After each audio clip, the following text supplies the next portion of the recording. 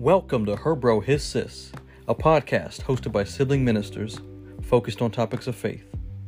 We are family addressing the family, the body of Christ.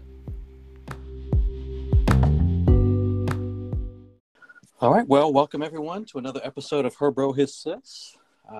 Just super excited as always just to get it in with you. It's just the joy of my month to just chop with you more often than this, but just always a joy just to be able to just share the word of God with you and just dive into it with the people. So just grateful to be on here with you today. Always. I look forward to it. It's not even funny how exciting this is this time for us. So yeah, I'm definitely amped. Yeah. So yeah, today had so much fun last month talking about Psalm 119, and that was just such a great passage to open up. And this month we'll be talking about 1 John. And we'll try not to be exhaustive today. I know when we get into books, like we did James last time, it just kind of felt like, man, it was just so much just to get into. But we'll do our best just to stay condensed and just kind of give the meat. But just such a fun study to go into. As most of us, when we think about 1 John, we think about love. Most people know 1 John 3 and 4, where he's talking about love. And so, definitely was a running theme. But I just looked at the whole letter as a love letter in a sense. He talks when he's addressing them, he's kind of addressing them as little children. And so that was like a term of endearment. And so, I kind of likened it to a father who's going on military duty and is about to be deployed. And so just kind of just leaving these parting words as he's writing to his family. And so that's kind of the pulse that I gathered in going through it. And there was a lot of things that he repeated almost as by way of reminder, just to kind of just impart these essential truths to those who are listening. And so it was just such an intimate letter, and I just enjoyed just going through it myself and just feeling that sense.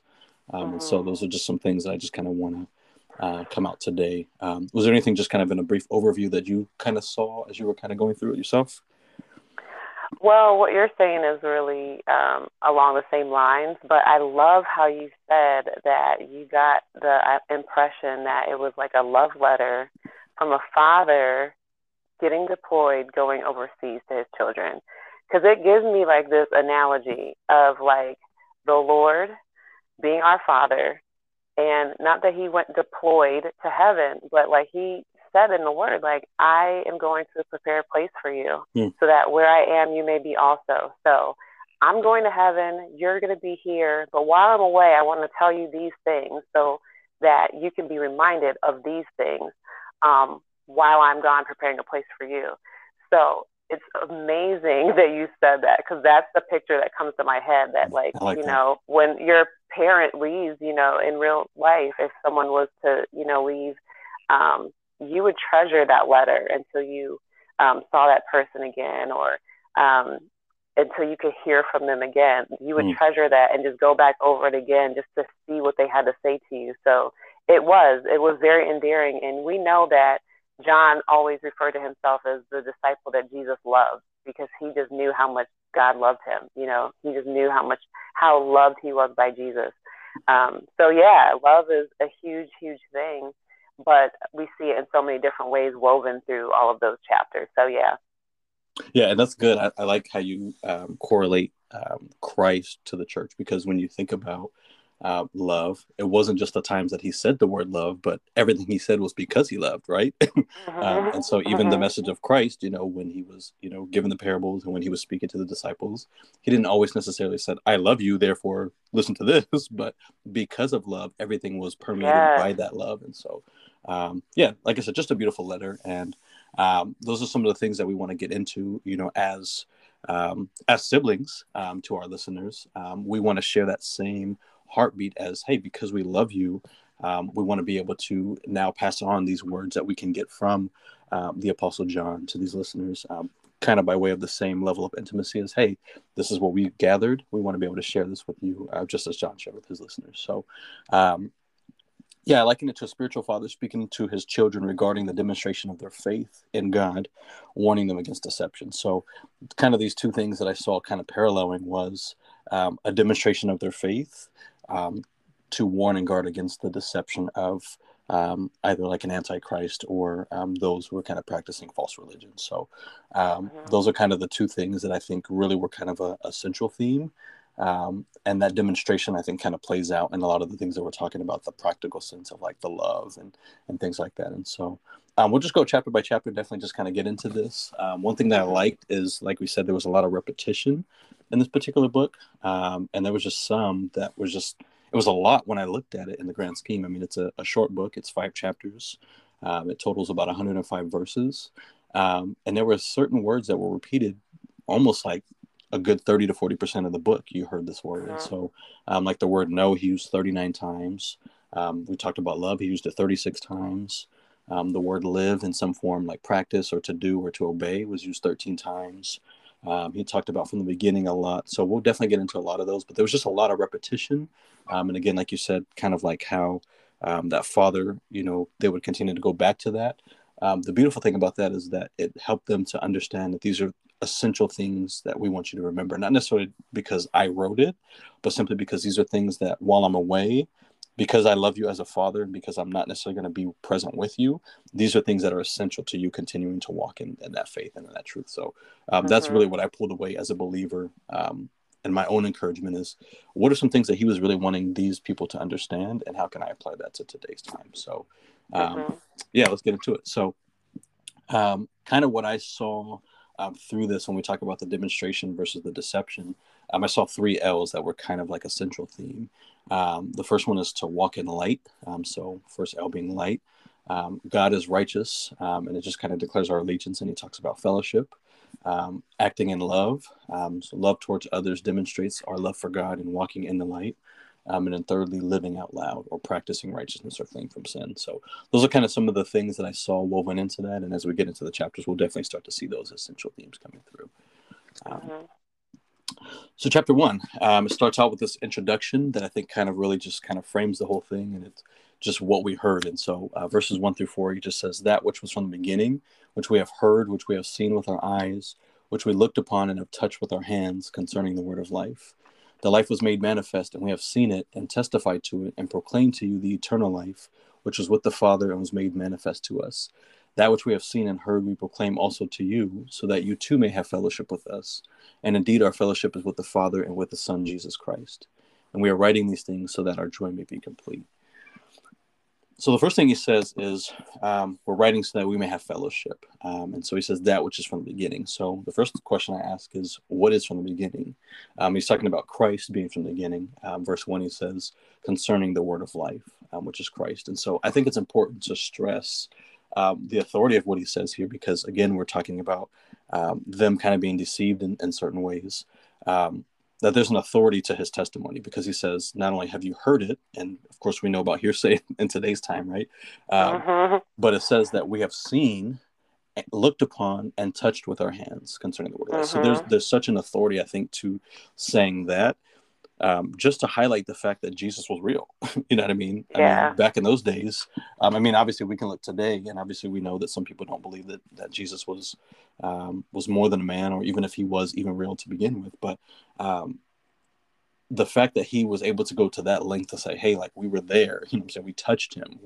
Right. We were there at the beginning. So the beginning obviously kind of speaks to um, from the beginning, right? Like this is um, kind of the inception of the thing, but then it goes into, we were there, we witnessed it. We didn't just, it wasn't just something that someone else told us, and this was some myth or some story that our grandparents told us, but Mhm. we were there, you know what I'm saying? And so I think that's Yeah. just such a beautiful thing to really talk about, and really just understand, and that Christ was made manifest. So it wasn't just that um, he was just a story, but he actually became the incarnate Word of God. And so that's just such a beautiful picture, even in understanding the gospel, that those who are kind of shaky in their faith, when we talk about the truth and the fact that he wanted us to know things, it starts with understanding that Christ is who he says he is, right? So, I mean, we definitely got Yes. to start from there, is when Christ says that he is the Word of God, like in John 1:1, in the beginning was the Word, and the Word was with God, and the Word was God. Mhm. Like, Come on. that's not just speech. That's not just hearsay. Like, God can declare through his son Jesus that he is who he says he is. And Mhm. John is like, I was right there. You know what I'm saying? Like, I was in the inner circle. Like you said, the one that he beloved, like, he was right there. Yeah. So it's not just something that we're like, man, this is a really cool. autobiography. Like, no, I was right there in the mix. So that's a Mhm. beautiful thing. Um, so it goes into all that, but then the second thing is so that you may have fellowship. And so I think about what is fellowship. Um, and to me, fellowship, I think for me, it's just been a big thing because I've been saved for quite a long time. But to me, fellowship wasn't really something that people really grasped as more so than just believers hanging around each other. And so when he says that you may have fellowship, it's not just so that you could be in a club. You know what I mean? And I think that fellowship has definitely been diluted. And so one way that I like to categorize fellowship um, is I cap the last three letters of the word fellowship. So it's fellows and then HIP in all caps. And that's an Mhm. acronym. And so it's fellows huddled in pursuit. And so Mm. it's individuals of the same kind that bear the same testimony. So again, he's wanting to basically get you to understand like the testimony that I'm proclaiming, that Christ is who he says he is. Like, do you believe that? So amongst all the Right. deception that's going on, like, do you bear the same testimony that I bear? Are you joined at the hip, which in natural terms means to be inseparable? Are you inseparable with the testimony, with the truth that we proclaim? Or are you just Mhm. kind of amongst the number? And so huddled in pursuit, if we kind of break that down, is that we are to have purposeful, fruitful interaction with other believers. So it's not just, hey, you're a believer, I'm a believer, let's go to Denny's, but it's Mhm. purposeful, fruitful interaction with other believers with these three things: grounded in love, grounded in worship, and grounded in edification. Mhm. And I believe that that is scriptural because if you look at Hebrews 10, it says, let us consider how to stir up one another to love and good works. This is verse 24.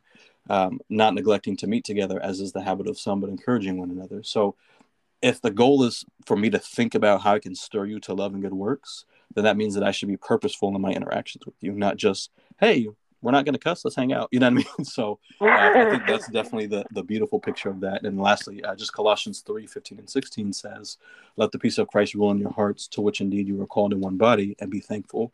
Verse 16, let the word of Christ dwell in you richly, then doing this, teaching and admonishing one another in all wisdom, singing psalms and hymns and spiritual songs with thankfulness in your hearts to God. So most people would assume, okay, that's a church service. Yes. Mhm. However, fellowship should also look like a church service in some respects, because when we're around one another, I mean, how often do we sing with one another? How often are we praying with one another? How often are we sharing wisdom and stirring one another to love and good works? Or is that just what we do from 10 to 12 on Sunday morning? So um, Wow. that's kind of the introduction as he talks about in the beginning. He talks about fellowship, and then he goes into that what you heard. So I kind of want you to talk about what did we hear and what are we hearing as we kind of get into this next piece. Yeah. So basically, I pull mine from verses 5 and 6. So let me just read that real quick. It says, "This is the message we have heard from him and proclaimed to you, that God is light, and in him is no darkness at all. If we say we have fellowship with him while we walk in darkness, we lie Mm. and do not practice the truth." So I'm going to read that part again. If we say that we have fellowship with him while we walk in darkness, we lie and do not practice the truth. So the message that we heard, you brought it right out when you said John 1 and 1. And I want to plug that too, because I think that's really, really important for us to see, because you were talking about the beginning. And so when you said that, I was like, all right, now Mm. you're going on my stuff. But so John chapter 1, and he wrote both of these. So he wrote the Gospel of John and this book that we're also talking about right now. So in the beginning was the Word, and the Word was with God, and the Word was God. Now, as you read all the way down, which we're not going to go all the way, but the Word is Jesus, okay? In the beginning was the Word was with God, and the Word was God. He was in the beginning with God. Mm. All things were made through him, and without him was not anything made that was made. In him was life, and the life was the light of men.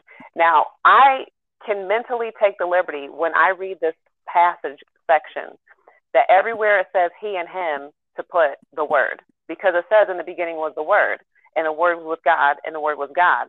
So I can now say the Word was in the beginning with God. All things were made through the Word, And without the Word was not anything made that was made. Mm. And the Word was life, and the life, which is the Word, was the light of men.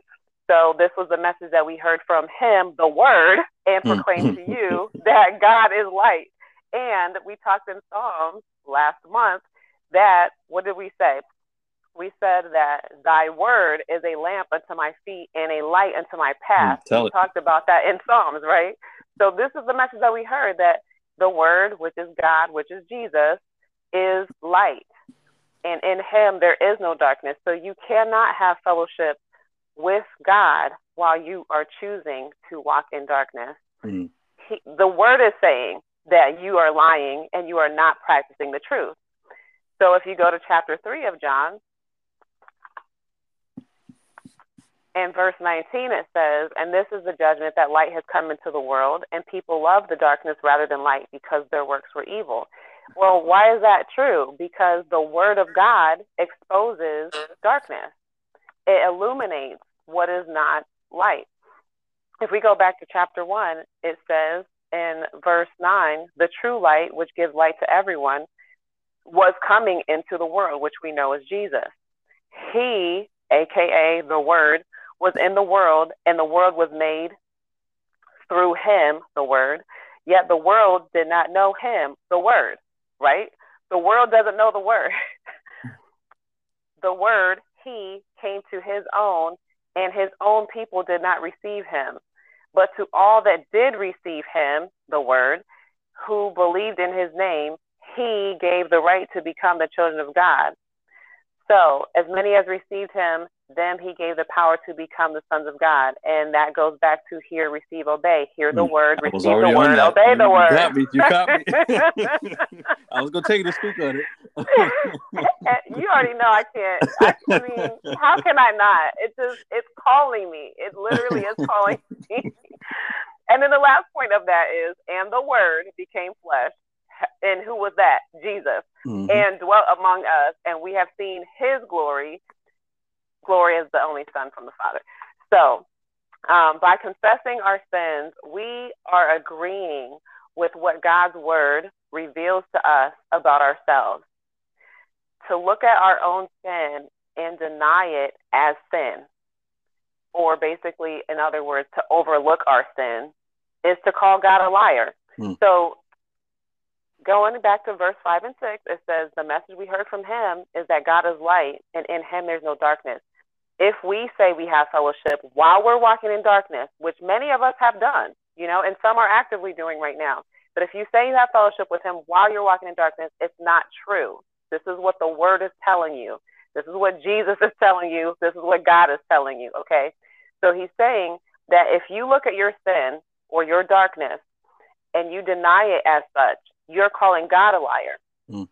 And the Word is calling you a liar by saying that if you're walking in fellowship and, if you're walking in darkness and claim to have fellowship with him, that you're lying. Okay, so somebody's lying, and who is it?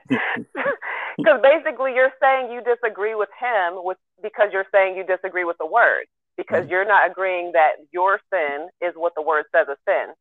And you nullify the transforming power of the Word of God to affect your life.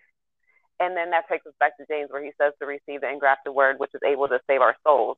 Again, back to as many as received him, those he gave the power to become the sons of God. So if you'll receive with meekness and humility that Word that he offers us to implant within our souls, then it can save us. But if we don't receive it, it can't save us. That's what I have. I like that. So verse 5, it says, and this is the message we heard, like you said, that God is light and there's no darkness in him at all. So just a definition on light and darkness. So I looked those two words up in the Greek, and light is to shine or to manifest. So God shines, or God is manifested. Obviously, again, and we understand that the Word was manifested in the person of Christ. But then darkness, this was really, really cool. So darkness is actually mentioned in both 5 and 6, but it's actually two different definitions. So in verse 5, it means division, and in verse 6, it says escape. So let me just kind of walk this. So And this is Mm. the message which we have heard from him and announced to you, that God is light, shining, manifested, and there is no Mhm. darkness or division in him at all. So again, we talked Mm. about the fellowship, so we can hang on that for a second. And then verse 6 says, if we say that we have fellowship, which again, there's no lack of fellowship and no division in him. If we say that we have fellowship with him and walk in the darkness, which means escape, we lie and do not practice the truth. So if you have fellowship, means you have no dividing element to your fellowship because you're walking in light. If you choose to Mhm. walk in darkness, you are now escaping the reality of light. Like you said, you're a liar and the truth is not in you. Mhm. um, so I want to think of it like this. So when you have a natural light, what is its purpose? The purpose of a light is to expose and remove darkness. Mhm. So again, light is to shine. So Matthew 5:16, let your light so shine before men that they may Yeah. see your good works. We understand that also in the Gospels it talks about not hiding your lamp under a bushel, all of that. So this is the key: is we don't turn on darkness. We only turn on light. So Wow. so think so think about it like this. So Wow. when light is not accomplishing its purpose, which is to shine, it's turned off. Darkness is not turned on. It's a byproduct of a light not functioning properly. Wow. So again, if we walk in the light, when we choose not to walk in light, we're walking in darkness, which means we're actually turning our light off, which means now you're not functioning as a light, which means now you've chosen to become dark. So you have to choose, because a light, its purpose is to shine. And so anytime you're shining, you're walking in light. If you choose not to walk in light, then you're choosing to walk in darkness, because you cannot simultaneously do both. So that's where the whole Mhm. you're becoming a liar if you choose not to walk in light. So I'll let you speak on that real quick.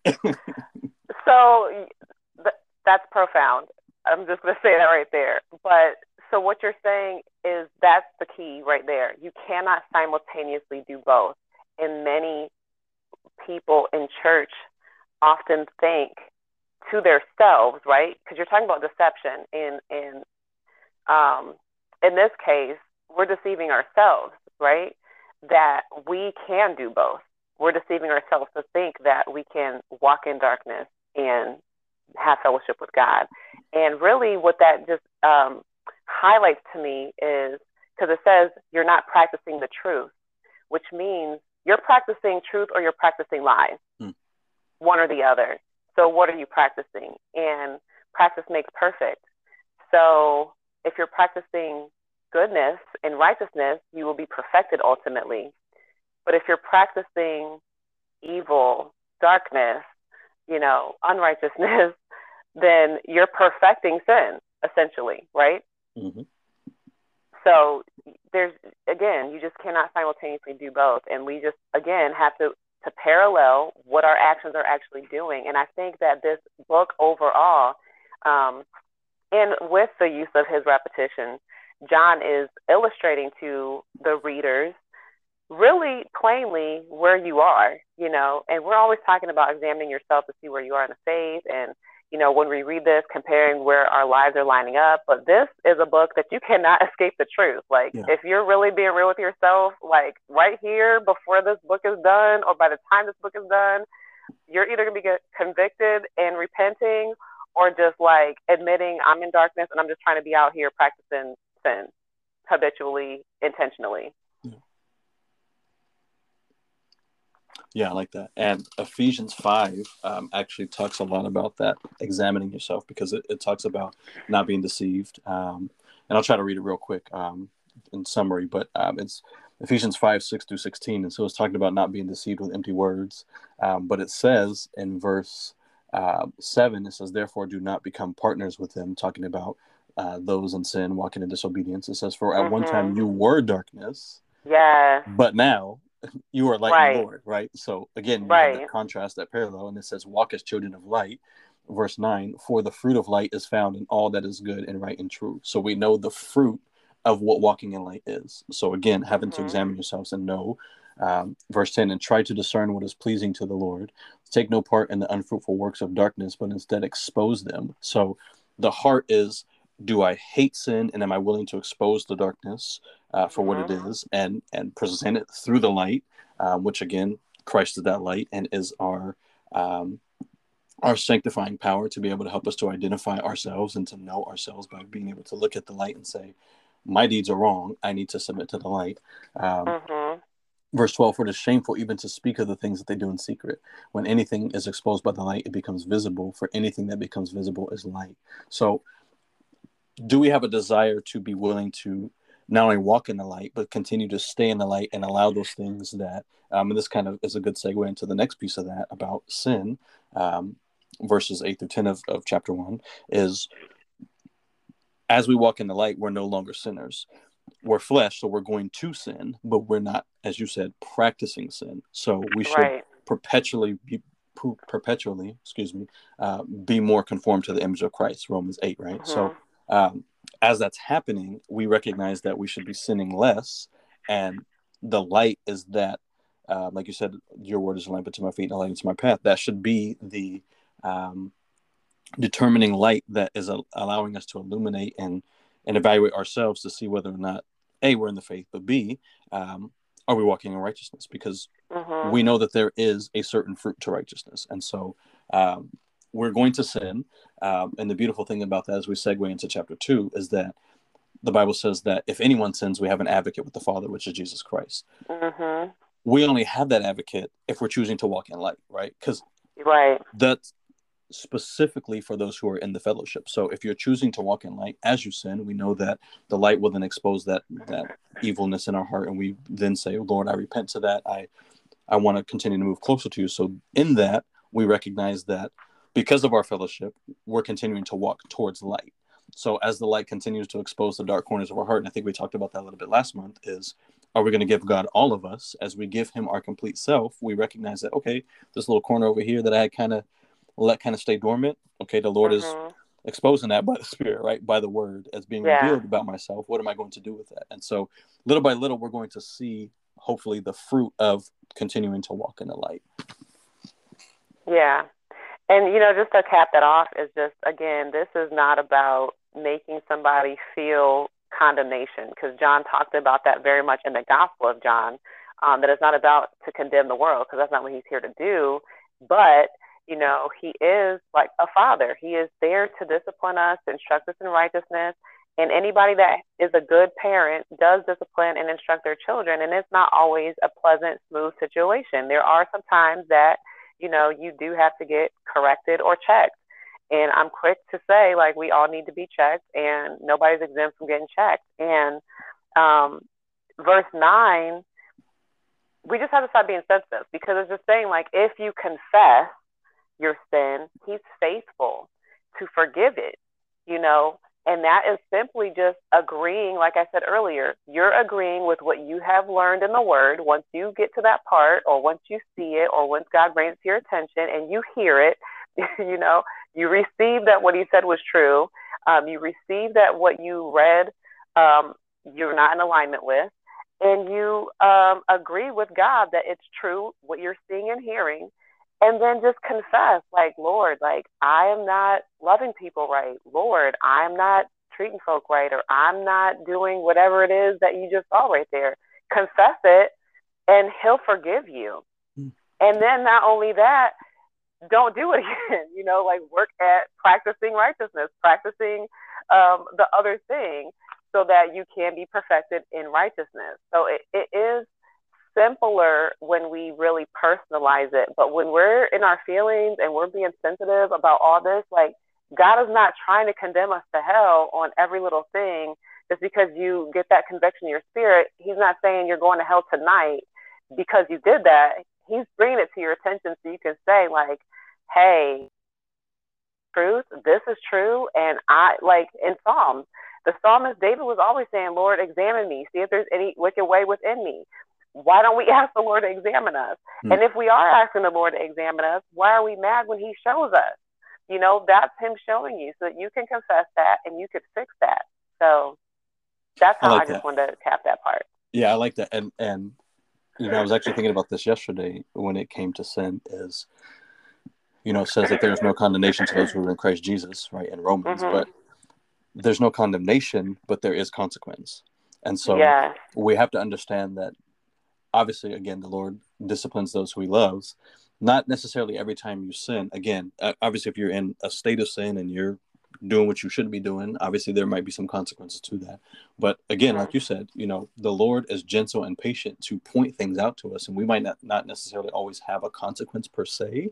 And so that's the beauty of him saying, hey, this is not the way. And so he'll give us his word, he'll give us his spirit to be able to convict us, and it is our responsibility to change that. So we might not necessarily see a consequence all the time, because if we're able to see that, so let's say, for example, I snap at my children, immediately I'm going to say, the Lord's going to nudge me and say, hey, that wasn't godly, that wasn't kind, that wasn't loving, it wasn't gentle.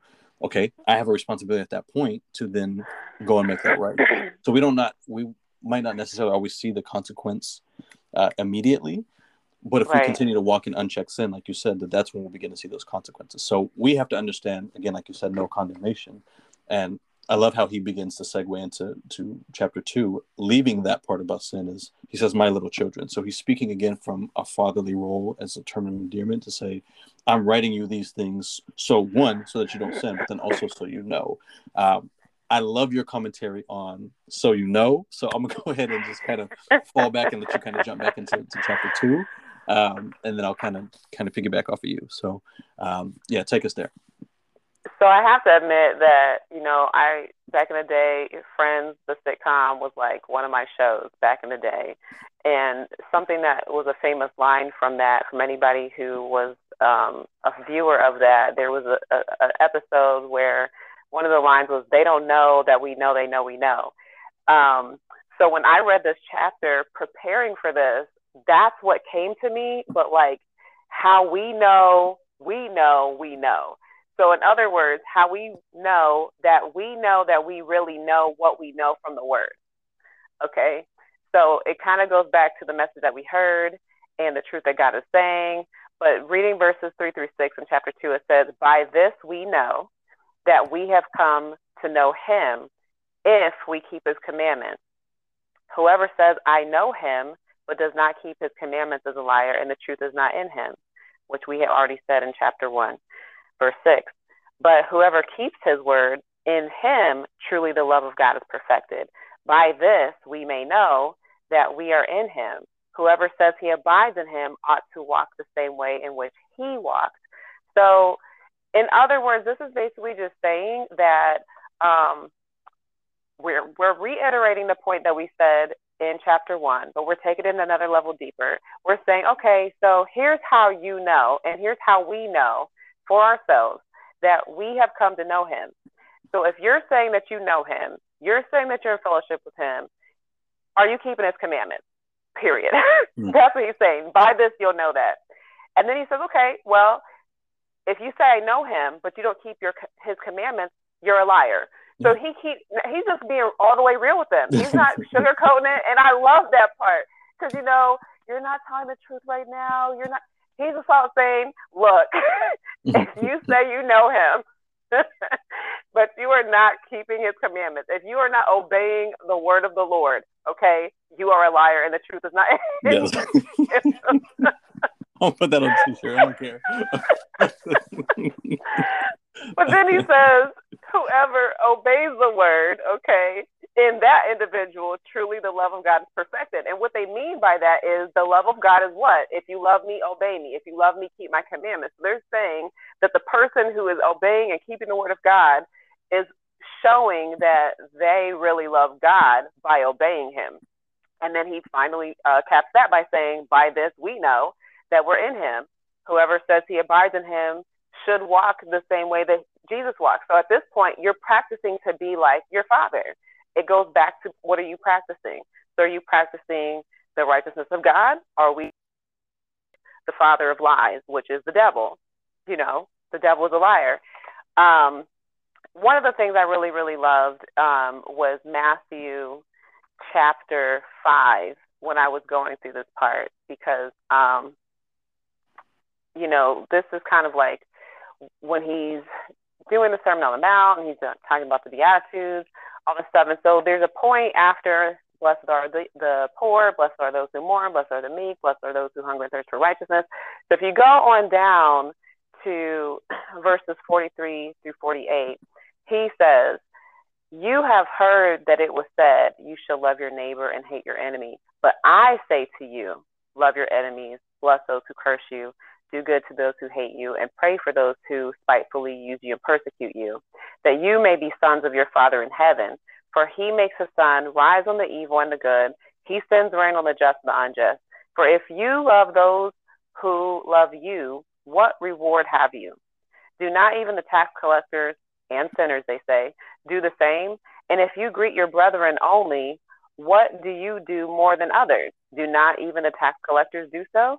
Therefore you shall be perfect, just as your Father in heaven is perfect. So again, this is basically, in another word, saying practice makes perfect. What are you doing? So you have heard the world tell you, man, you shouldn't love your enemies. Man, eye for an eye, a tooth for a tooth.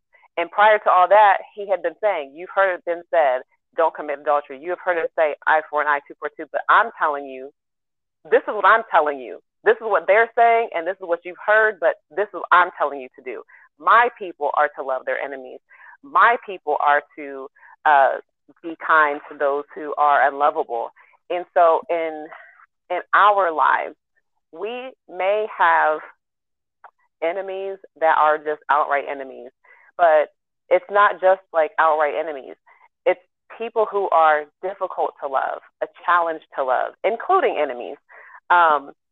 I thought about the whole loving of the unlovable, and it takes a determined intentionality to do what God is saying. When you have heard one thing, the world is telling you one way of life, one way of, man, if I was you, this is what I would do, or man, that's karma, or man, just whatever the world would dictate that your action should be, that is totally opposite of what God is saying.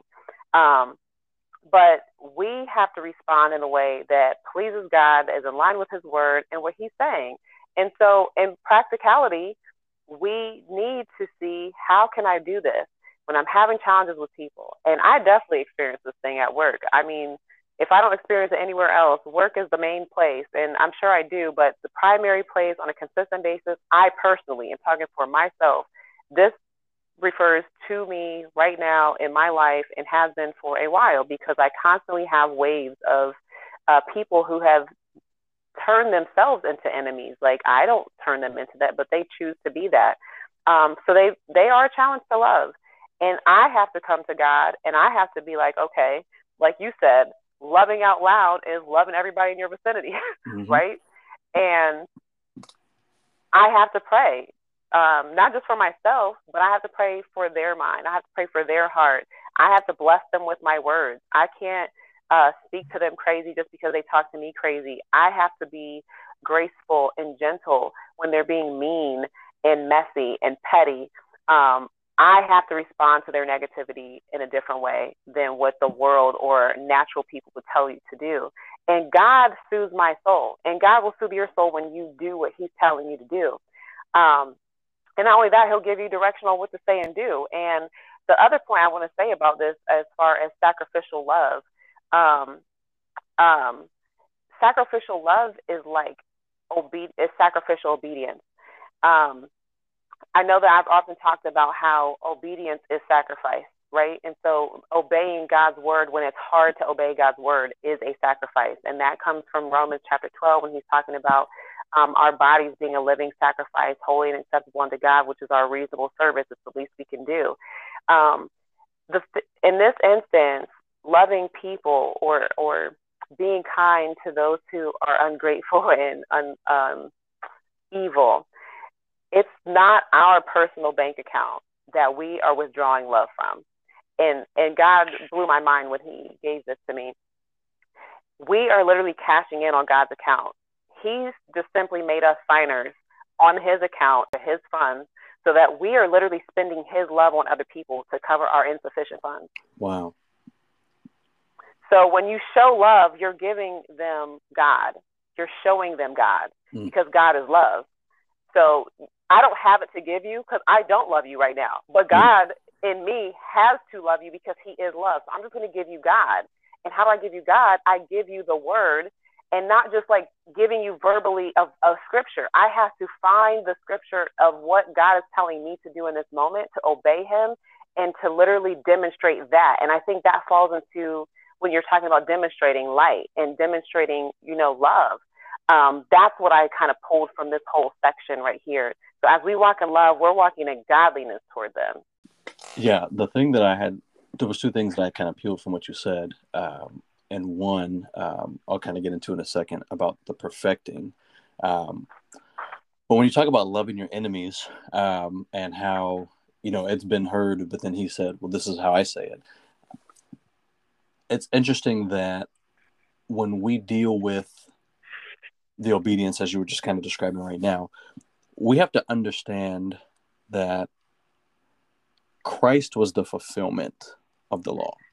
So when he came and presented that love, how he's saying in this in chapter 2 that, it's an old commandment, but it's a new commandment. It's kind of confusing in a sense the way we read it. But in essence, he's basically saying like, this has been from the beginning. However, you heard it one way, and it was almost like they got away with not being able to love, like you said, the unloved. So it was like, yeah, I love people, but like, I don't want to love that person. And even like when you heard, I was talking about the commandment, and he was like, well, who's my neighbor? You know what I mean? Like almost in a sense of like, is it that person? Because like I'm already loving some other folks, you know what I'm saying? Like I do love, you know what I'm saying? It's not everybody, but like nobody loves the person to hate, right? So even in that sense, like that was kind of the point, right? How you talk about obedience as sacrifices, that like with Christ being that light, yes, we have to perfect our love beyond even what we think naturally is normal, right? What's acceptable. So the fact that we're to love our enemies, like that, being able to do something like that gives us the admonishment that we're walking in light, because we shouldn't hate anyone. If we're to truly obey the word, like we can't ever use the word hate unless we're talking about sin and evil, because if we're hating a person, we cannot love and hate it simultaneously. So again, you're a liar and the truth is not in you. The thing I loved about that, and the point I wanted to peel from that, is that we can't know the truth or tell the truth unless we live the truth. And so when it says that you're not telling the truth and you're a liar, it's because if you're not obedient, you can't tell the truth, because you don't know it unless you're intimate with it, right? So unless you're truly living it or practicing it, which I think we'll probably get into in chapter 3, is that you can't say that you're in fellowship if you're not in agreement with one of the bylaws, exactly, which is the primary bylaw, which is the greatest commandment, which is to love. So I love how you keep saying like it's so simplistic in terms of his message, and how we talked about at the beginning that this is like a dad talking to his children, like, hey, look guys, like I'm keeping it 100 with y'all, like if you're in this family, like, and we joke around like, hey, it's for me and my house, like we don't serve the Lord, like I want my kids to love the Lord, because I serve the Lord. Right. And so obviously that's what I'm going to teach them, is the word of God is going to teach them biblical principles and foundations of faith. Right. And so if they're walking around and they're doing something they shouldn't be doing, I'm gonna be like, hey, we don't do that. Right. And so I think that's what John is doing in a sense, is like, hey, like if you're hating folk, you ain't in this, like you're not among this fellowship. And so that's what we're saying, is that when you say that the truth is not in you, the truth is God, the truth is Christ. And so if we're saying that Christ commands us to love, you ain't of us. You know what I'm saying? If you can't even do that, because that's the bare minimum, because he says, if you could do these two things, all the law hangs upon these two things, is loving God and loving people. So if you're not even loving people, and another passage, you can't love the brother who you can't see, then how you going to, if you can't love the brother who you can't see, how are you going to love the God who you can't see? So it all centers around our relationship with people. And if we can't love people well, then he's already saying, look, you got the whole thing already mixed up. So are you in the light or are you in the dark? Like, I'm trying to basically let you know in plain English, dark and light. You hate people, you're in the dark. You know what I'm saying? If you love people, then like you said, you're going to, even though it might be hard sometimes, you're going to be obedient enough to say, all right, like, let me find that scripture, because God is love, and therefore I have to love. Or when it says love is patient, okay, that means I got to be patient, even though I want to just like spaz on this person. Like the Bible says love is patient, therefore I have to love differently. And of course we can go into all the Greek about the different types of love, but we know that agape love is sacrificial. And so understanding that is that it is the love that gives of itself. Christ gave of himself even while we were enemies, Romans 5:8, right? So if he loved us even when we were wild and we hated him, Come on. That's He's it our right example, there. which means that, you know what I'm saying? Yeah. Like, I'm going to have to just Man. fall back and be like, how is my situation even better than Christ when I put him on the Yeah. cross? You know what I'm saying? Like, we Yeah. killed him, and we out here making a mockery of, well, I don't really like that person, so I'm just going to be me. Well, then you're not being Christ, and you're a liar, and the truth Dude. is not in you. You know what I'm saying? Like, Dude. we just going to keep it all the way real. You know what I'm saying? Man. Uh, So, so, so you go ahead. stepped on everything I was going to say right there. You already said it, so I'm not going to re-say that. But you're pulling me back on 45 because all that you're saying, okay, why is he saying this? He said, you've heard it said, but I'm telling you this. Why? So that you may be sons of your Father in heaven. Okay, that's the first part. So that you may be sons of your Father in heaven. Remember, we said, as many as received him, his word, then he gives the power to become the sons of God. At this point, it's the power of choice because you're choosing to obey and agree with the word and be the son of God, or disagree with the word and not be the son of God. But then he says, and he makes his sun rise on the evil and on the good, and sends rain on the just and on the unjust. So just that part made me think about when you broke down the Greek for light. He makes his sun shine on the evil and the good. So he doesn't just shine on the people he likes and the people that are good. He shined on us too, just like you said, when we were his enemies, when we were in darkness, because you said in Ephesians, we were sometimes darkness. So at that point, we were the unlovable ones. And that was another thing that God, showed me during this whole thing about the loving the unlovable, because we were unlovable. I was unlovable to him at one point in time. And so if he can love me no differently then, and it's not like because I'm saved now, he loves me more. He loves me the same as he did when I wasn't thinking about him. He treated me the same. I just wasn't as available to, I didn't have as much access to all the perks and benefits that his children have because I wasn't walking as his child. Does that make sense? Yeah. And like that's I a had beautiful his picture. grace. Yeah, I had that's a his grace beautiful and picture. mercy. When you say that he loved us as unlovable. His love, because you were talking about earlier that we have to love those even when it's difficult. His love to the unlovable, and it was initiated. So the Yes. fact that we are now where we are was because of an initiation of something that, okay, in our Yes. natural sense, we would not have done. But if we want different results, the only way that Yes. that's going to be different, because we already know the world is wild and it's going to continue to operate on its own standard, is by initiating that same type of love. As the Bible says, that it's like heaping hot coals on its head. Like, they can't experience true change and the Spirit of God moving and acting on that situation without us initiating the Spirit of God, right? Because like you said, if we're using his bankroll, you know what I'm saying, if you will, then the only way that we're actually going to see it differently is by investing him. If we try to go in naturally and say, well, I'm gonna go do this, or I don't love them so they don't love me, so whatever, if we don't show a different picture, then we're never initiating true sacrifice or true love, because we're always going to show what they expect. But if we do something that they don't expect, that's when we can actually see true fruit, because they're like, I deserve to be told off, but I wasn't. You know what I mean? And so that when we can actually be sacrificial and genuine in that love, not just doing it out of spite, because again, God loves a cheerful giver. You can't give begrudgingly, even though you don't want to do it. You have to then begin to change and allow God to work on your heart so that you do actually operate in love, because love that doesn't love is not love, right? So you can't say I'm gonna just act in love simply because that's what love demonstrates, because again, love is kind and love is patient. Love has a certain fruit to it. So if it's a righteous love, you can't love somebody righteously while being unrighteous at the same time. Does that make sense? So, I hope that made sense. But and all I can say to that at the end of it all is that just like God's love compelled us, like he made that initiation, he made that initial deposit and investment in us, and it drew us, it compelled us. It's not always going to work with every person on earth, but even in our life, we will see, when we are consistent and obedient, we will see some people that will feel convicted because they know they're wrong and they're treating us foul. And when we show them God's love, like, it will turn them around. And I have witnessed that in my experience where people, some have apologized, some didn't exactly say what they did, but they saw a consistent pattern, like, she is not treating me the way I deserve to be treated. Like, she's not so bad after all. Like, they didn't become believers, but they just stopped the evilness that they had been giving towards me because I did not return to them what they were doing, rendering evil for evil, right? Yeah. So you just don't know. And our job is not to practice with who it's easy to practice with and when we want to, and, you know, with only the brethren, you know, we have to practice with everyone. Yeah. No, I like that. So, yeah.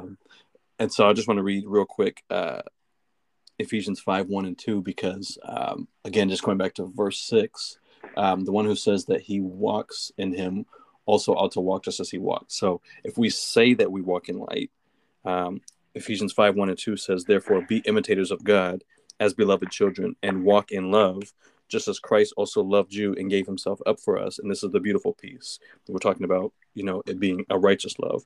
It says an offering and a sacrifice to God as a fragrant aroma. So again, Cain and Abel both gave a sacrifice. One wasn't pleasing to God, right? So we can't just say, I loved him. Well, did you? You know what I'm saying? Like, right. So again, it has to be a sacrifice that is pleasing and acceptable to the Lord. And so when we say that we're going to walk in love, at times it might hurt us, but we still have to be obedient to the Lord. And we can't give God a half-hearted approach. Okay, God, I'm just going to do it because you said so. If this is who we walk in, then this is what we have to show. This is what we have to be. We have to be imitators of God because, again, we were foul. We were wicked. And God still said, I'm going to stretch out my hand to you. So that love, we can never understand and comprehend to its fullness, but we have to continue to press towards that in our own individual lives. A lot can be said about that, but I want to definitely, as we think about that, because I think people will be in different stages of how to live that out.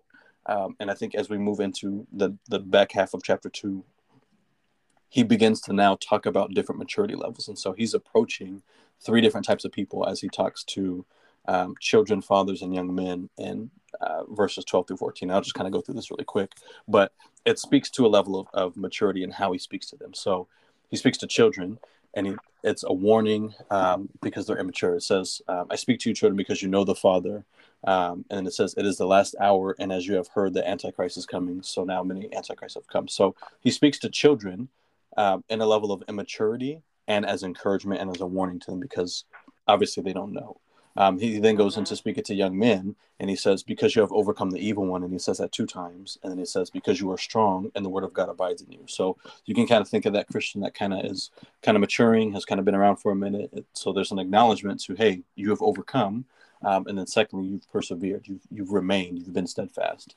And then he speaks to fathers, and he says, because you know him who's from the beginning. So I love how he then went back to that beginning because it speaks to you heard, you received, and you obeyed, right? Come on here. Come on. And so I think, you know, we can kind of get lost in that because if you're just reading it, you're just reading like, yeah, I'm writing to you little children because your sins have been forgiven. I'm writing to you fathers. And you're like, okay, like he's writing to different people, but like you might not read it as he's speaking certain things to those certain individuals. So again, kind of be like, you know, a father reading out a will or just writing a letter like, hey, tell your younger brother I love him. Hey, you're the older brother. Like, you're going to take care of the sister. Like, he's speaking to certain sects of individuals, but he's saying something specific to their level of understanding.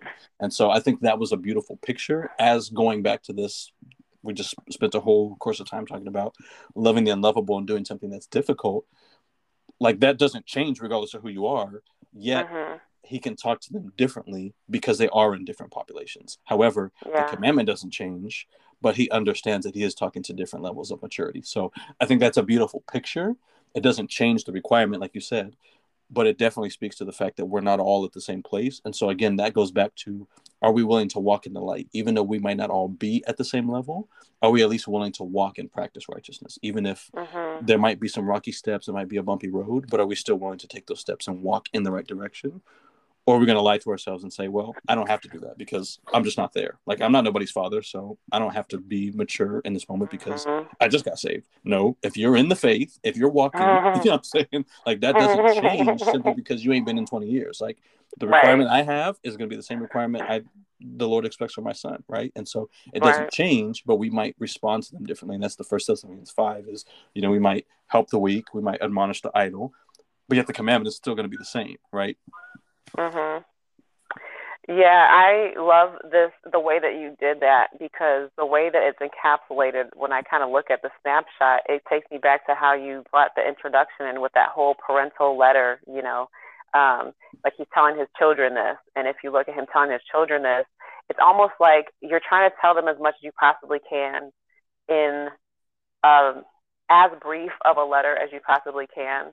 Um, but you want to warn them, you want to, exhort them, encourage them.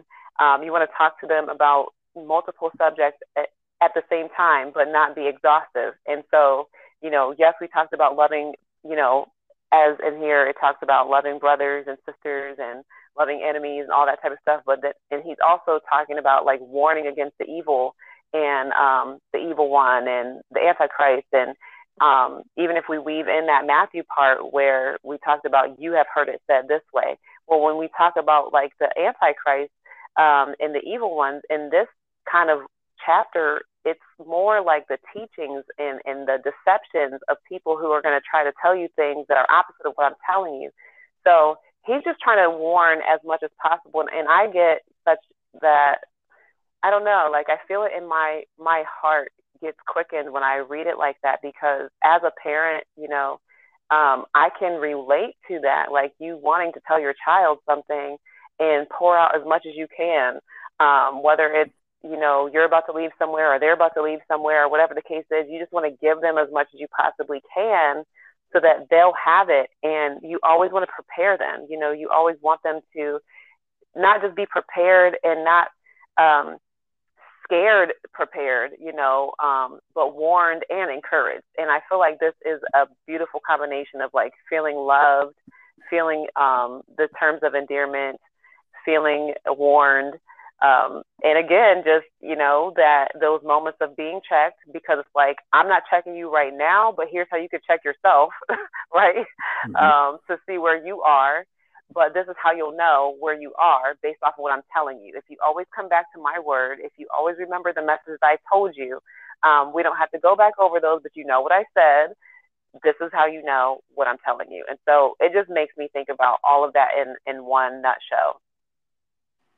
Yeah, and it just provides a real practical picture even of us on earth. Like, every time I say like, hey, I'm gonna go to the store real quick, or hey, I'm headed to work, hey, be careful, be safe, we say things like that, and it's kind of that same connotation, right? It's just like, even just that little thing, like you're not really telling me what to do, but you're reminding me of something, like, okay, I got to make sure like I look both ways, that I slow down at yellow lights, like things like that. Like it kind of brings back again from the beginning, this is what you heard. And so I think because of the fact that in this day and age that they were dealing with, I think Gnosticism at the time and just a lot of deception in that day, that it was important for them to say, hey, because you heard something from the beginning, like don't lose sight of that. Like we told you the truth. And so we're saying what we're saying because we don't want you to believe opposite, but you shouldn't, because you knew from the beginning, you know what I'm saying? And so it's almost like this beautiful picture of like, okay, you know better, but just in case you don't, I'm gonna let you know. But you know. So it's just going back and forth. And so, like I said, it's so cool how like you read the chapter and it's a different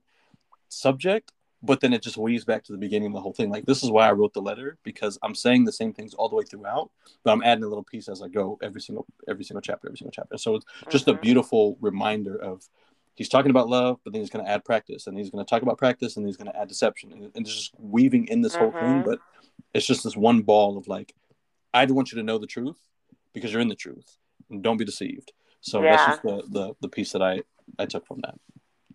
And just the final nugget that I even noticed looking at it too, again, is just that those 3 stages, they're a progression. So like one stage doesn't leave the other undone once you go to the next one. So like once you're at the father's level, you still have all the things that the children had and the young men had. So once you're a father in maturity, you still know the father, like the children knew the father. Yep.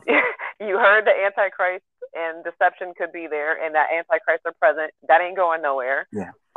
And you one as a father, because he said you're strong and the word of God abides in you. So if you're at the father stage, you have overcome some evil, and you're going to still have to keep overcoming evil, but you overcome it through the word of God. And he says you're strong and the word of God abides in you. So at that point, you know him, and he's just saying it all again from the beginning. So it's not like one, and then you leave that, and then it's just the other one. It's a development, and you have all of them by the time you reach that final stage. Yeah, that's beautiful. Yeah. So much can be said, but we'll move on to chapter 3. So this is where it gets real meaty for me. I love it. 3 and 4. So at the beginning of chapter 3, and I'm gonna kind of let you jump into the practice or the live portion. But just at the beginning, I didn't want to miss this. He talks about a future glorification and a present hope. And so we've been talking about perfection, and I love how you kind of segued that last piece about it's a progression, but we don't forget the last step. And so even as a father stage, if we said, hey, I'm a father, I'm mature in Christ, there's still even more beyond that, even though it's not directly mentioned as, okay, I'm talking to old men, you know what I'm saying? But there's this future glorification. We read verses 1-3 of chapter 3, and it says, see what sort of love the Father has given to us that we should be called children of God. And we are. Because of this, the world does not know us because it did not know him. Dear friends, now we are children of God, and what we will be has not yet been revealed. We know that whenever he is revealed, we will be like him because we will see him just as he is. And everyone who has this hope in him purifies himself just as one is pure. So currently we're children of God. It's not saying that, hey, you have this future glorification of like, okay, you're going to be children of God one day. We might look like him in one sense. But here on earth right now, we're still to be imitators of God. Like that doesn't change today. And so even though there's a future glorification, there's still a present sense of us being glorified. It says, and everyone who has this hope of the future glorification purifies himself now just as one is pure. So we might not look like it in appearance, but we must constantly be conformed to the image of God by our love and by our practice. And so that's what I think chapter 3 gets into. And so I kind of want to let you kind of jump on that for a minute. But I just wanted to kind of help kind of package that, because I think at times we have this understanding of like, man, I'm going to heaven, and we get so heavenly focused that we forget that we still have to live like heaven while we're still here because we are children of God. So I kind of let you speak to that in the practice. Say that. Live like heaven, sir. Say that, okay? Okay, so I'm just going to go in through Amplified because Amplified can just sometimes just bring it. So I'm going to read this 3, 4, and then 6-10. And then we're just going to let it go from there. And it says, and all who focus their hope on him will always be purifying themselves just as Jesus is pure. So you just read, purify yourself as Jesus is pure. This is saying it in an amplified version. So if we are focusing our hope on him, we will always be purifying ourselves just as Jesus is pure. Verse 4, whoever makes a practice of sinning is of the devil, ignoring God's law by action or neglect, or by tolerating wrongdoing, being unrestrained by his commands and his will. I'm going to stop for a second because I just can't. I mean, whoever makes a practice. Now, y'all, I already set you up. Like, what are we practicing, right? He's getting into the nitty gritty by giving you this illustration of how you're practicing sinning. So, are you ignoring the word by your actions, right? And I know last year, I can't tell you which one, maybe it was trial period, I don't know which one, but I talked about how action and inaction are both, I can't remember what the quote was. Basically, it's a telling of the mind. Like your body has decided, and action and inaction is a decision. It's an activity, right? Yeah. So if you do act, you're doing something. And if you don't act, you've done something as well, because you haven't done the word of God. So if you ignore the word by your action or lack of action, if you neglect the word, or if you tolerate wrongdoing, if you're unrestrained by God's commands and his will. So basically, like we had talked about earlier, you're reading the word, disagreeing with what it's saying about your condition. You're basically overlooking your state, and you're saying that that's not true. So his commandments and his will has no restraint to what you're doing of your lifestyle.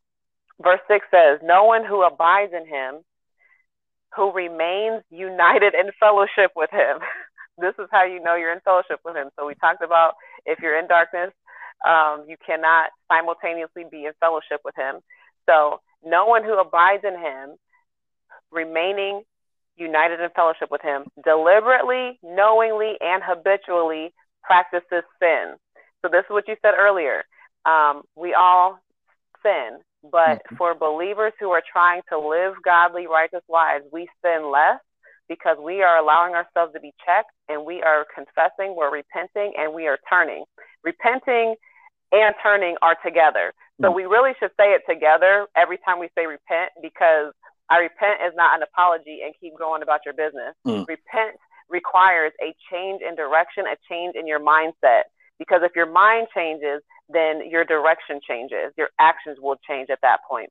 So he's saying if you have fellowship with God and you say you're abiding in him, you will not deliberately, knowingly, and habitually practice sin. No one who habitually sins, right, has seen him or known him. Little children, believers, and dear ones. Let me go back real quick. No one who habitually sins has seen him or known him. Back to John 1:1. Him is the word. So how many times have we seen in the Gospels where he says, he that has ears to hear, let him hear what the Spirit says. Yeah. So he says that some have eyes to see and see not, and ears to hear, but they hear not. So this is what that applies to, because he says if you're habitually sinning, you haven't seen the word and you don't know the word, period. Because you're reading, but you're not receiving. You're seeing it, but you're blinded. And I think we kind of glossed over that part of darkness, where it says, like, if you're walking in darkness, you're blinded by the darkness that you're walking in. Like, you just cannot see, literally. So little children, verse 7, believers, dear ones, do not let anyone lead you astray. And anyone, even in the name of the Lord, lead you astray. So that's even how deceivers and antichrist can come and deceive you, because they can call on or employ the name of the Lord and lead you astray.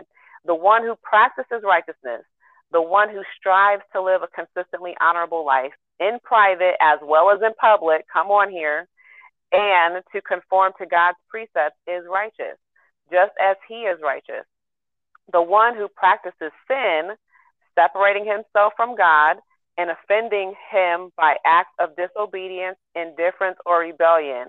Whoa, like right there, if I was reading the word and I saw that and I knew I was practicing sin deliberately and habitually, I would have felt some kind of way right there, because it said that I'm separating myself from God and offending God by my acts of disobedience, indifference, or rebellion. He's saying this person is of the devil and takes his inner character and moral values from him, the devil, not God. For the devil has sinned and violated God's law from the beginning. The Son of God appeared for this purpose, to destroy the works of the devil. No one who is born of God deliberately, knowingly, and habitually practices sin, because God's seed, his word, his principle of life, the essence of his righteous character, remains permanently in him. Who is born again, reborn from above, spiritually transformed, renewed, set apart for his purpose. And he who is born again cannot habitually live a life characterized by sin. Why? Because he is born of God and longs to please him. And that part alone, you're always talking about delighting in God. Why don't we delight in God? Because if you delight in God, you long to please him. So if you don't long to please him by your righteous living, then this applies to you. Verse 10, by this, the children of God and the children of the devil are clearly identified. Anyone who does not practice righteousness, who does not seek God's will in thought, in action, and purpose, is not of God. By this, okay, he's given us another example of how we can tell if we're the children of God. There's no other father that you can have. So if we were on the Maury show from back in the day, you know, the paternity test, you are not the father. Right here, by this you would know the children of the devil and the children of God are clearly identified. Clearly identified. Anyone who does not practice righteousness, not seeking God's will, in your thoughts, your action, or your purpose. So basically, the whole point of this is, what are you practicing? Like we started, and we've been building to this point. What are you executing? What are you applying? What are you habitually doing? And in Greek, that word means to abide and agree and do without any delay. So I know last month we talked about in the Psalms, right? One of those passages said that I will not delay to do your word, right? Mm-hmm. I will not delay. Why is it that we're delaying to do or execute or apply the word of God? Because we don't agree with it. Therefore, we're not abiding in it. Therefore, we won't do it. And what you're practicing, you're working at repeatedly because you intend, whether consciously or subconsciously, to become proficient at it. So what are you training yourself into? Are you training yourself in righteousness or unrighteousness? Yeah, I mean, you just took the words right out of my mouth there at the end, because, the entire time I just kept hearing the word practice. And I think about a sport is that we are practicing to get better at something. So if you're practicing sin, then your intention is to perfect sin. And actually the word practice is the same Greek word for live. And so when you say live righteously, that means you're supposed to be practicing righteousness. Wow. So if you're living in sin, if you're practicing sin, that means you're living in sin. So you're choosing to make your abode, which I think we spoke about last month. You're choosing to make your abode in sin. So you abide in him or you abide in sin. So you're taking your pick there.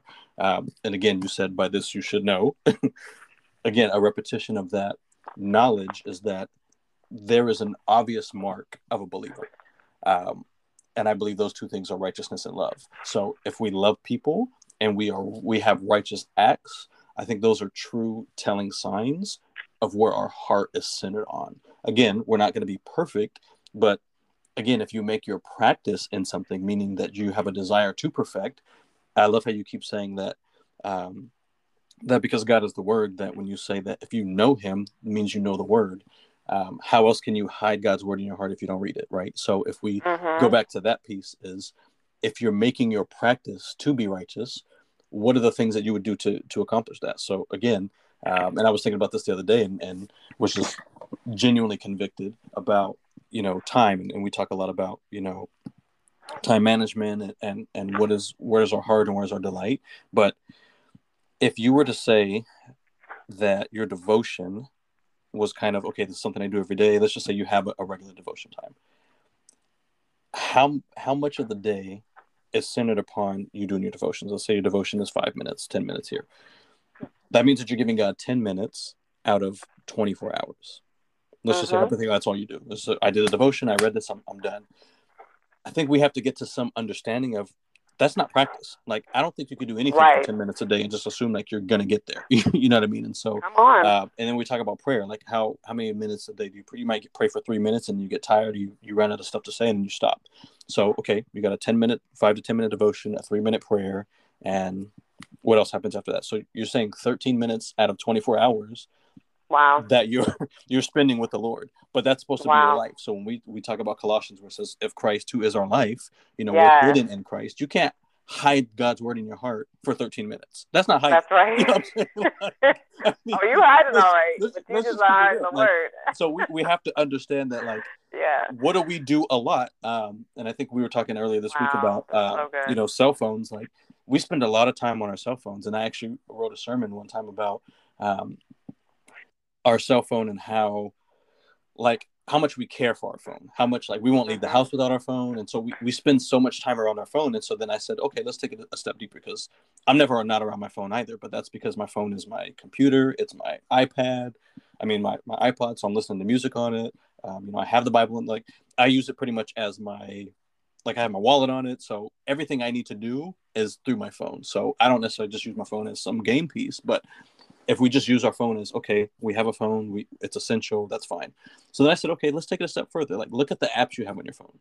How many of those apps are applicable? Because if an app is meant to help make something easier and to accomplish a purpose, do any of your phone's applications have any purpose or intent to your life? because that's Mhm. very telling. I mean, if you have your game folder has 30 apps in there, and Right. you know what I'm saying, and that's on the front, then that's really Mhm. telling of what you use your phone for. So Right. again, I think even as we're talking about applying Christ, do we spend more than the 13 minutes really saying God, because, and especially if we are unrighteous, like if we find that there's flaws, and we really are genuine about trying to move forward, because I speak to individuals and they're like, man, like I struggle with this sin and it's just difficult.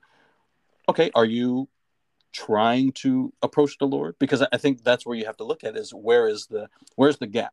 So if you're not spending any time with the Lord, but you find yourself in repeated sin, it's because you're Mhm. practicing things that are not helping you to do things that are righteous. So Right. it's not a difficult concept, but you have to be willing to make God a priority. Because if you don't delight in the Lord, you're Mhm. not going to delight in righteousness, which means you're going to be delighting in sin and practicing sin, and you're going to wonder why you're falling short because you don't Yeah. care. So I Mhm. say that kind of flippantly, or I say it kind of not flippantly, but um, kind of harshly in a sense, because I want to admonish you that when you find yourself in a repeated pattern, it's because you want to. You know what I mean? I mean, it's Exactly. not like it's just a vice where it's like, man, I just can't get out of this. Like it's Yeah. real simple if you want to get out of it, because you would actually Yes. make the decision to say, I need to get out of this because I'm recognizing through reading the word that this is a sin and I need to walk away from that. The Bible Yeah. says, resist the devil and he will flee. So if you ain't Hmm. resisted, you know what I'm saying? Like you cool with that. So you have to at some point acknowledge where your delight is, because if it stems from situations that are not godly, it's because you delight in those things, because you're going to make habits out of things that you want to do. So it says the one Yeah. who habitually sins. If you're habitually sinning, it's because that sin is now a habit to you because you enjoy doing it. Everything I Yeah. do as a habit is because I like it. You know what I'm saying? Like I don't have habits Yeah. that I want to break necessarily. Mhm. And if I want to break them, then I'm going to break them and they're no longer habits. So think mindset wise, what am I desiring to do? Otherwise, you're going to continue to do the things that you want to do. And then Romans 7 doesn't apply to you. You know what I'm saying? Yeah. Yeah, that's good because, and I want to say this part too because, a lot of times people can hear us and they hear our zeal for now, right? And and the zeal that we have for now, I feel like is a developed zeal. Like we developed the degree of delight that we have right now, right? And I can only speak for myself, but like you can hear us saying this and you can think, man, they've been saved 20 years. They've been doing this the whole time. Like they've been in the word, like however many hours they've been praying, like from day one, which is not true, and I can speak for me that it took several years to develop the delight. And it wasn't like, it took intentionality and it took laying something down to pick more of God up, right? So like we often talk about binging, Netflix or binging whatever. We didn't even have Netflix in the days that we were first saved. So Mm-mm. I mean, like at this point in time, I'm still watching I think you had to regular actually buy the movie and they had to send it to right, you. like you had right, like we had actual like cable TV. You had DVDs. At this point in time, some of us still have VHS tapes. Like there were other ways that we could binge the things that we wanted to watch. Like I used to watch soap operas, like drama series, like all kind of stuff back in the earlier days. But I had to choose in my mind to lay those things down and pick up more of God.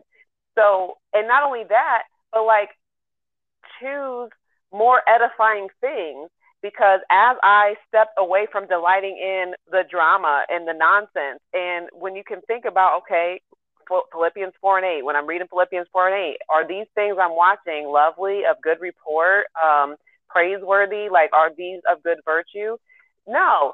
So decision by decision, creating and developing delight in the Lord and the things of God. So things that are more edifying. I start putting those things away and I start developing other desires that are more edifying. So now, yes, I can binge Jesus, Mm-hmm. and I've been binging Jesus for a long time, but it's easier now because I developed the delight. And it starts by you looking at what you're delighting in. What do you treasure? What do you enjoy? When you compare it to see the type of stuff it deposits in you. Like if you're watching nonsense, stuff with profanity, stuff with craziness, like just you already know. Like we don't have to outline it for you. You know what it is. And when you see like this really, I probably shouldn't be listening to, or I probably shouldn't be watching that. Okay, put that down and pick up a book, or find some other programming, or just some other thing that would be edifying or delighting in God. And the more that you submit yourself to that and practice that, you won't even desire the other thing that you wanted anymore, because your desires begin to change.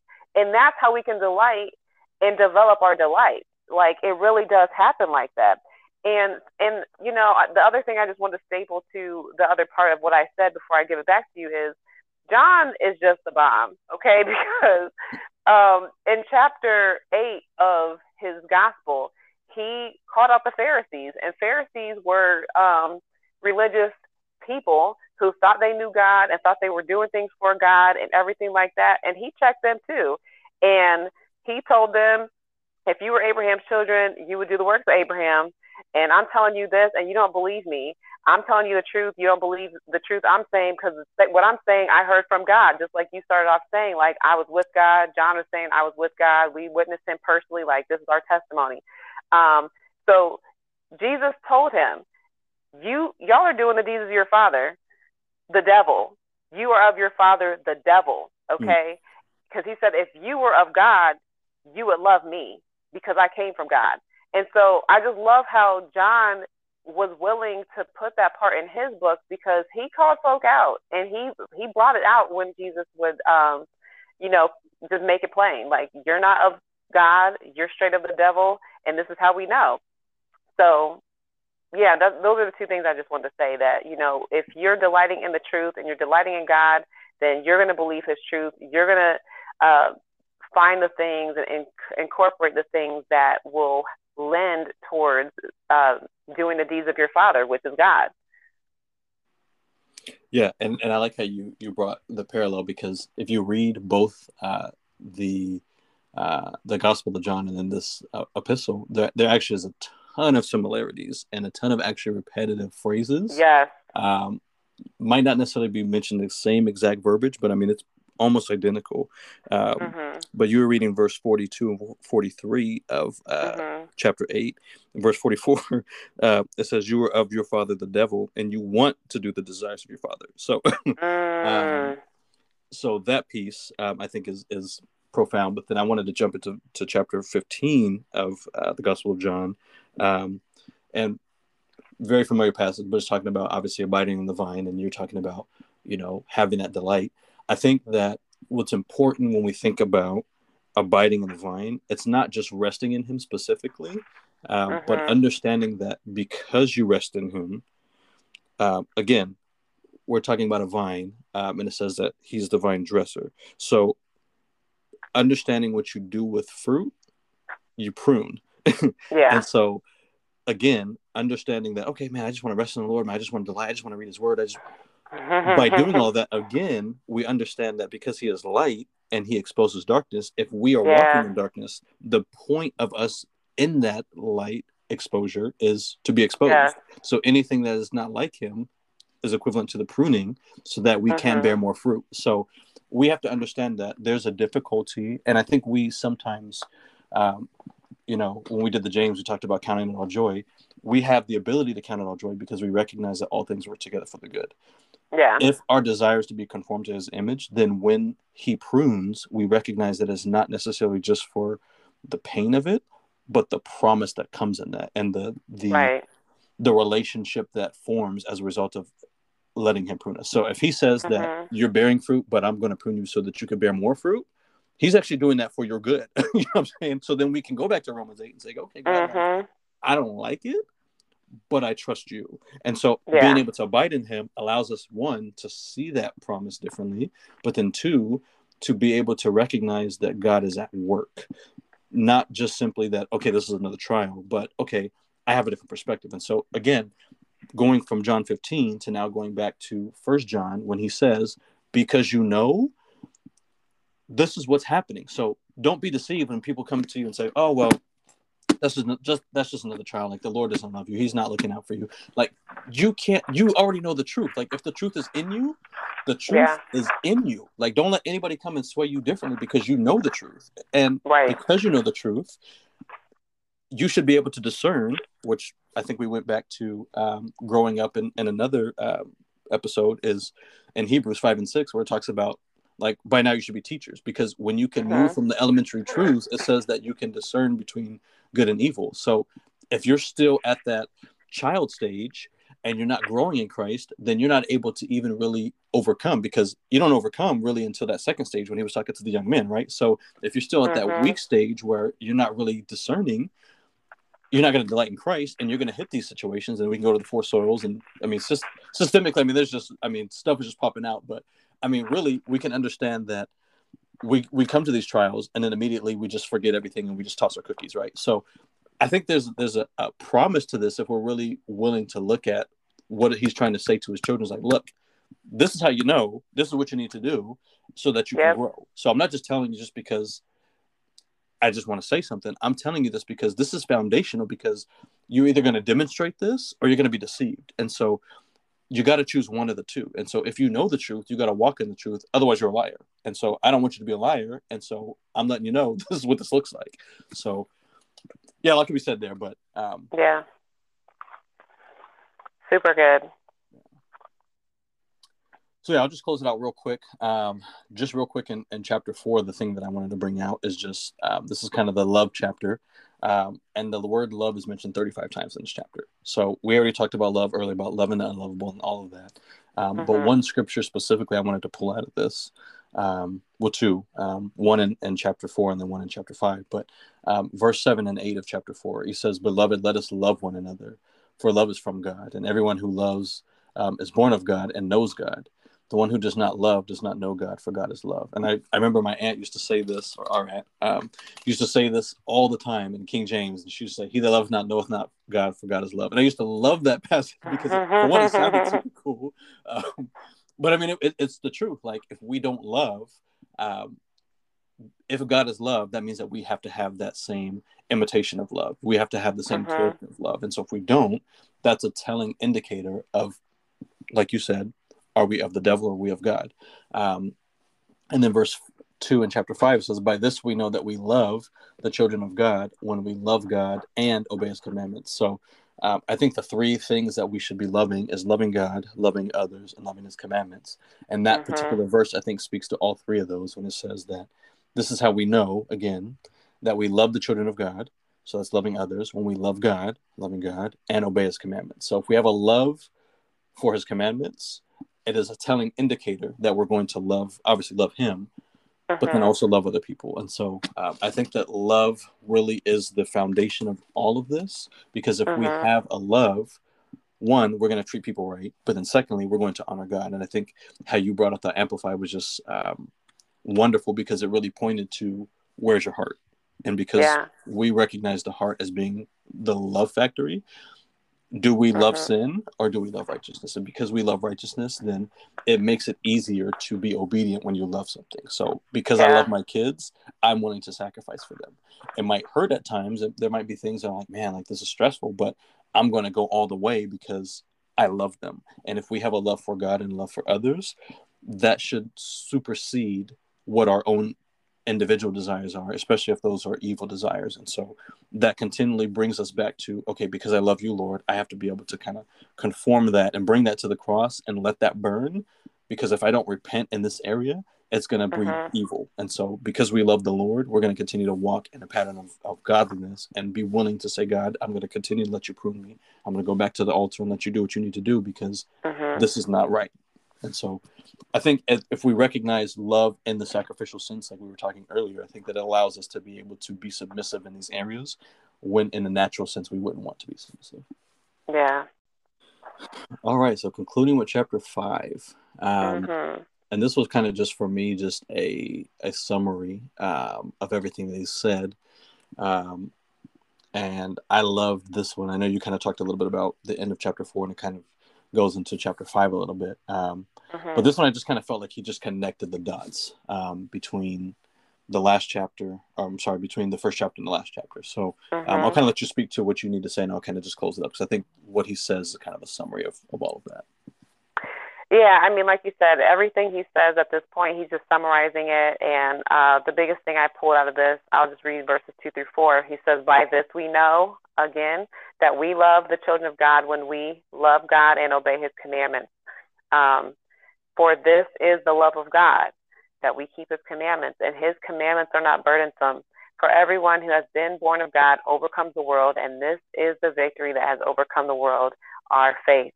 And so, I've already talked about love, loving God, what that means, keeping his commandments, what that means, obeying God. But the biggest thing I just want to pull out of that is his commandments are not burdensome. When we are reading, hearing, receiving his word, it is not laborious, it's not grievous, it should not be burdensome to us to hear and to read, to see, to receive God's word. His commandments are for instruction. Paul said it in the book of Timothy that the word of God is for doctrine, instruction, and righteousness. So we should be grateful that God gives us this playbook and this instruction manual on how to be righteous and how to please him and how to make it to heaven.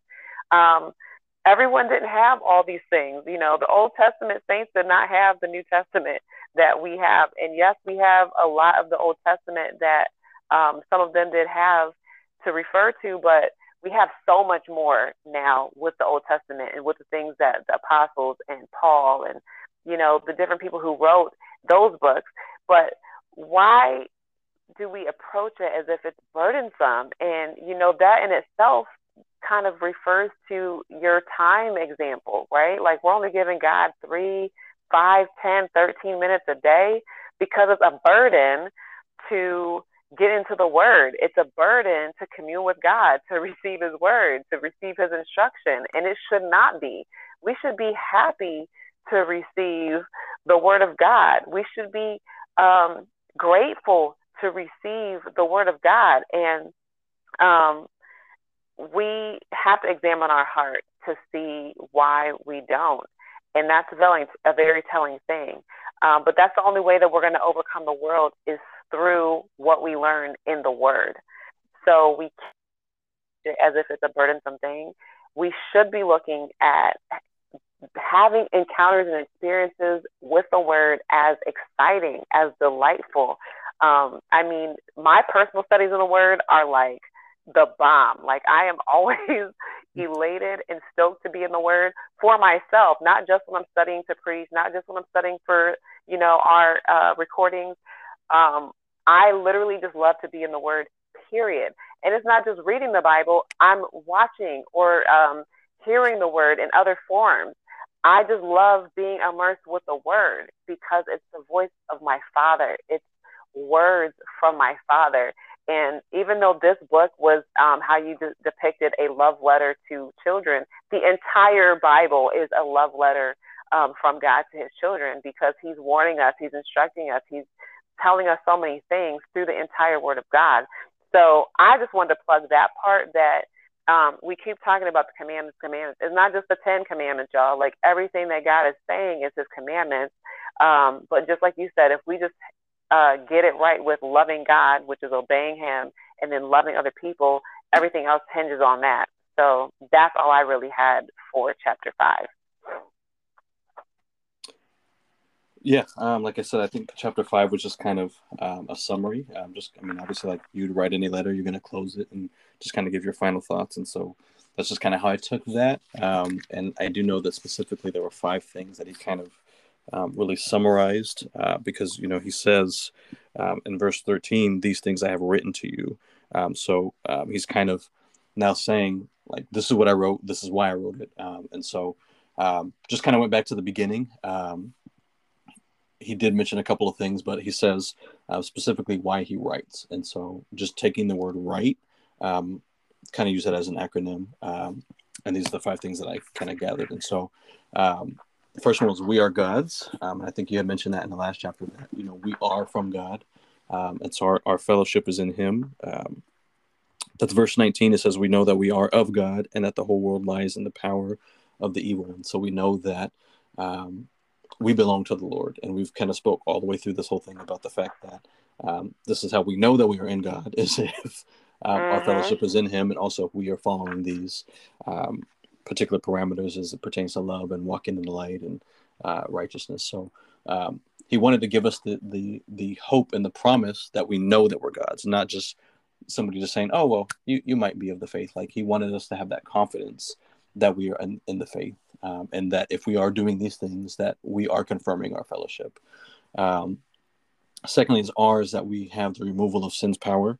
Um, as verse 18, it says, "We know that no one who is born of God sins, but he who was born of God keeps him, and the evil one does not touch him." So, not only do we have the removal of sin and its power, but also we are protected from wickedness. We're protected from the author of wickedness, and so I think that's important. And we were talking about just the condemnation. I think that sometimes when people sin, they kind of give this cast this gray cloud over themselves. That, man, I sinned. I'm apart from God. And again, if we recognize our position, then when we sin, uh, that there's not a condemnation to that. And so I think that we have to be able to pair those two together to recognize that there's not a power and that we are broken from that. And also, that's another piece in Romans. I think we talked about that a couple months ago.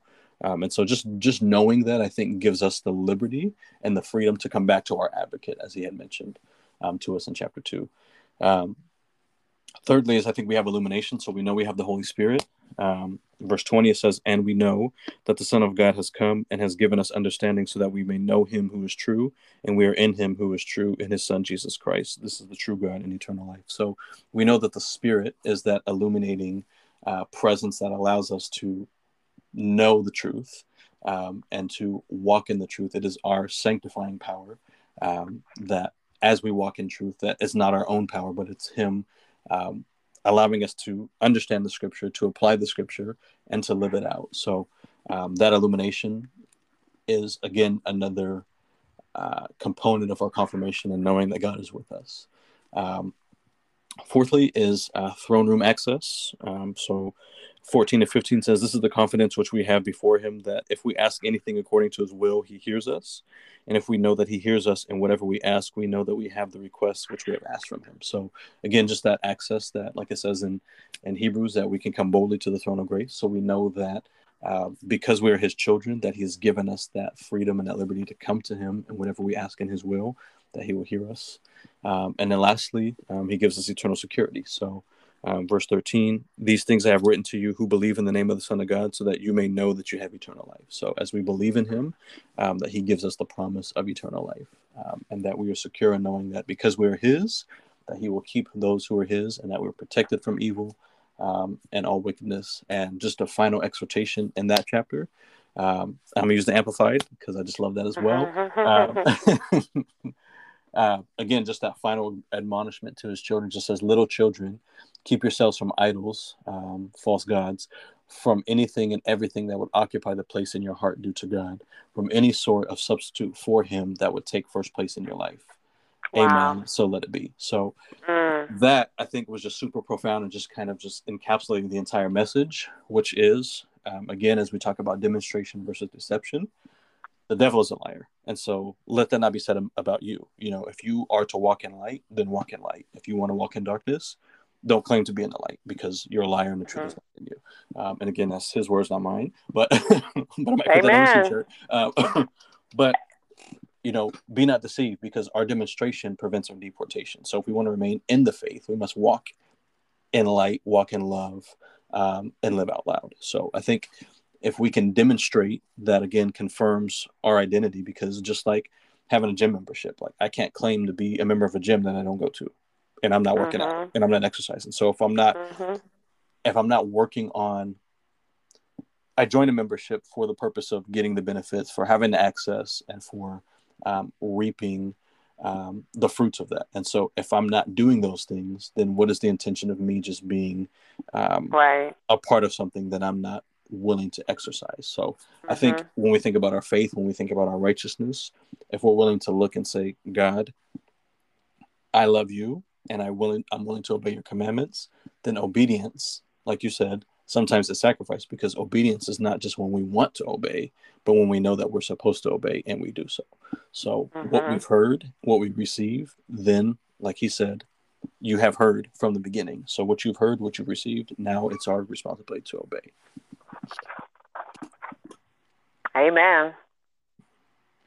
So a lot more could be said. Catch us on the IG Live. Yeah, we can definitely go on with these books because I mean, there's just so much, and you know, like you said, you know, when you binge, there's just such a joy to be able to just share the word and be encouraged, not only as a teacher, but just knowing that when I walk away from this, that I have a responsibility, and so that is, I think, the beauty of loving others and being in fellowship with others is that just as just as John was speaking to the church as his children, we have that same opportunity every day with other believers. It's whether it's, you know, brothers and sisters in the faith, or whether we are actually mentors to others in the faith, that we have this ability to be able to chop it up in the word and dive in and really receive just as he was speaking to them. And so I think that for us, you know, we have this joy to be able to share the word, and obviously it's kind of a platform where we're not hearing and responding back to them, but I know for you and I, as we're getting it in, like, it's just such a joy to be able to talk about the word, let that just kind of stick in my spirit. And then when I walk away from that, okay, Lord, like, I feel more energized. I feel refreshed because there's a hope to sharing God's word and being able to live that out, and knowing that there's a like-minded individual on the other end that's walking with you and encouraging you in that same walk. So I love it. So true. Come on here, pray us out, Pastor. Amen.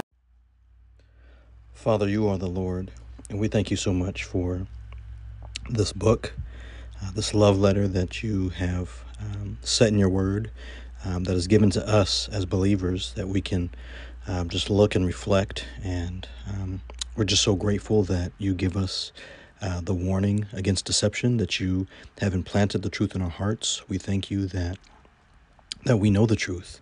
And I pray that we would rest on the righteousness that you have given us and that you desire from the heart, that we would love you first and foremost with all of our heart, soul, mind, and strength, that we would love others, Father, with the same sacrificial love that you loved us, Father, that we would give of ourselves, that we would not play favorites, we would not treat people biasly. I pray, Lord, that you would help us to love your word, Father, that we would delight in your word. I know we talked about that a little bit last month, Father, but God, everything that we do unto you. And so this love that we have in our hearts, it comes from you. You are the author of that love. And Lord, we want to abide in you so that we can bear that same love. Lord, help us to bear much fruit. Prune us, Lord, when we fall short of that. Father, continue to make us more like you and conform us to your image. And we know that oftentimes that comes in the form of trials, Father, and that we know that everything works to the good, to those who love you and are called according to your purpose. So, Father, shape us. I pray that we would be willing to go to the cutting room floor, Father, and just be willing to change so that we may allow our lights to shine ever so bright, Father, and that we will not bear a false testimony, Father. As we learned about in this chapter, in this book, that if we have love for you, but we hate our brother, then we are a liar and the truth is not in us. Father, we want the truth to bear and be evident. And so, Father, we commit this time to you, and we pray, Lord, that the listeners that are hearing this, Father, that they would open their hearts to receive you with truth, with conviction, and everything that has been said and heard. Let it be a resounding amen to our souls, God, because we want to be more like you. And even at the times where it seems tough, we want to be obedient. So let that be our heart, and we pray that your will would be done. In Jesus' name, amen. Thank you for listening to Her Bro, His Sis. Catch your favorite siblings each month as we talk to you, our family in Christ. Want to chat or just stay in the know? Catch us on Facebook and Instagram at Her Bro, His Sis.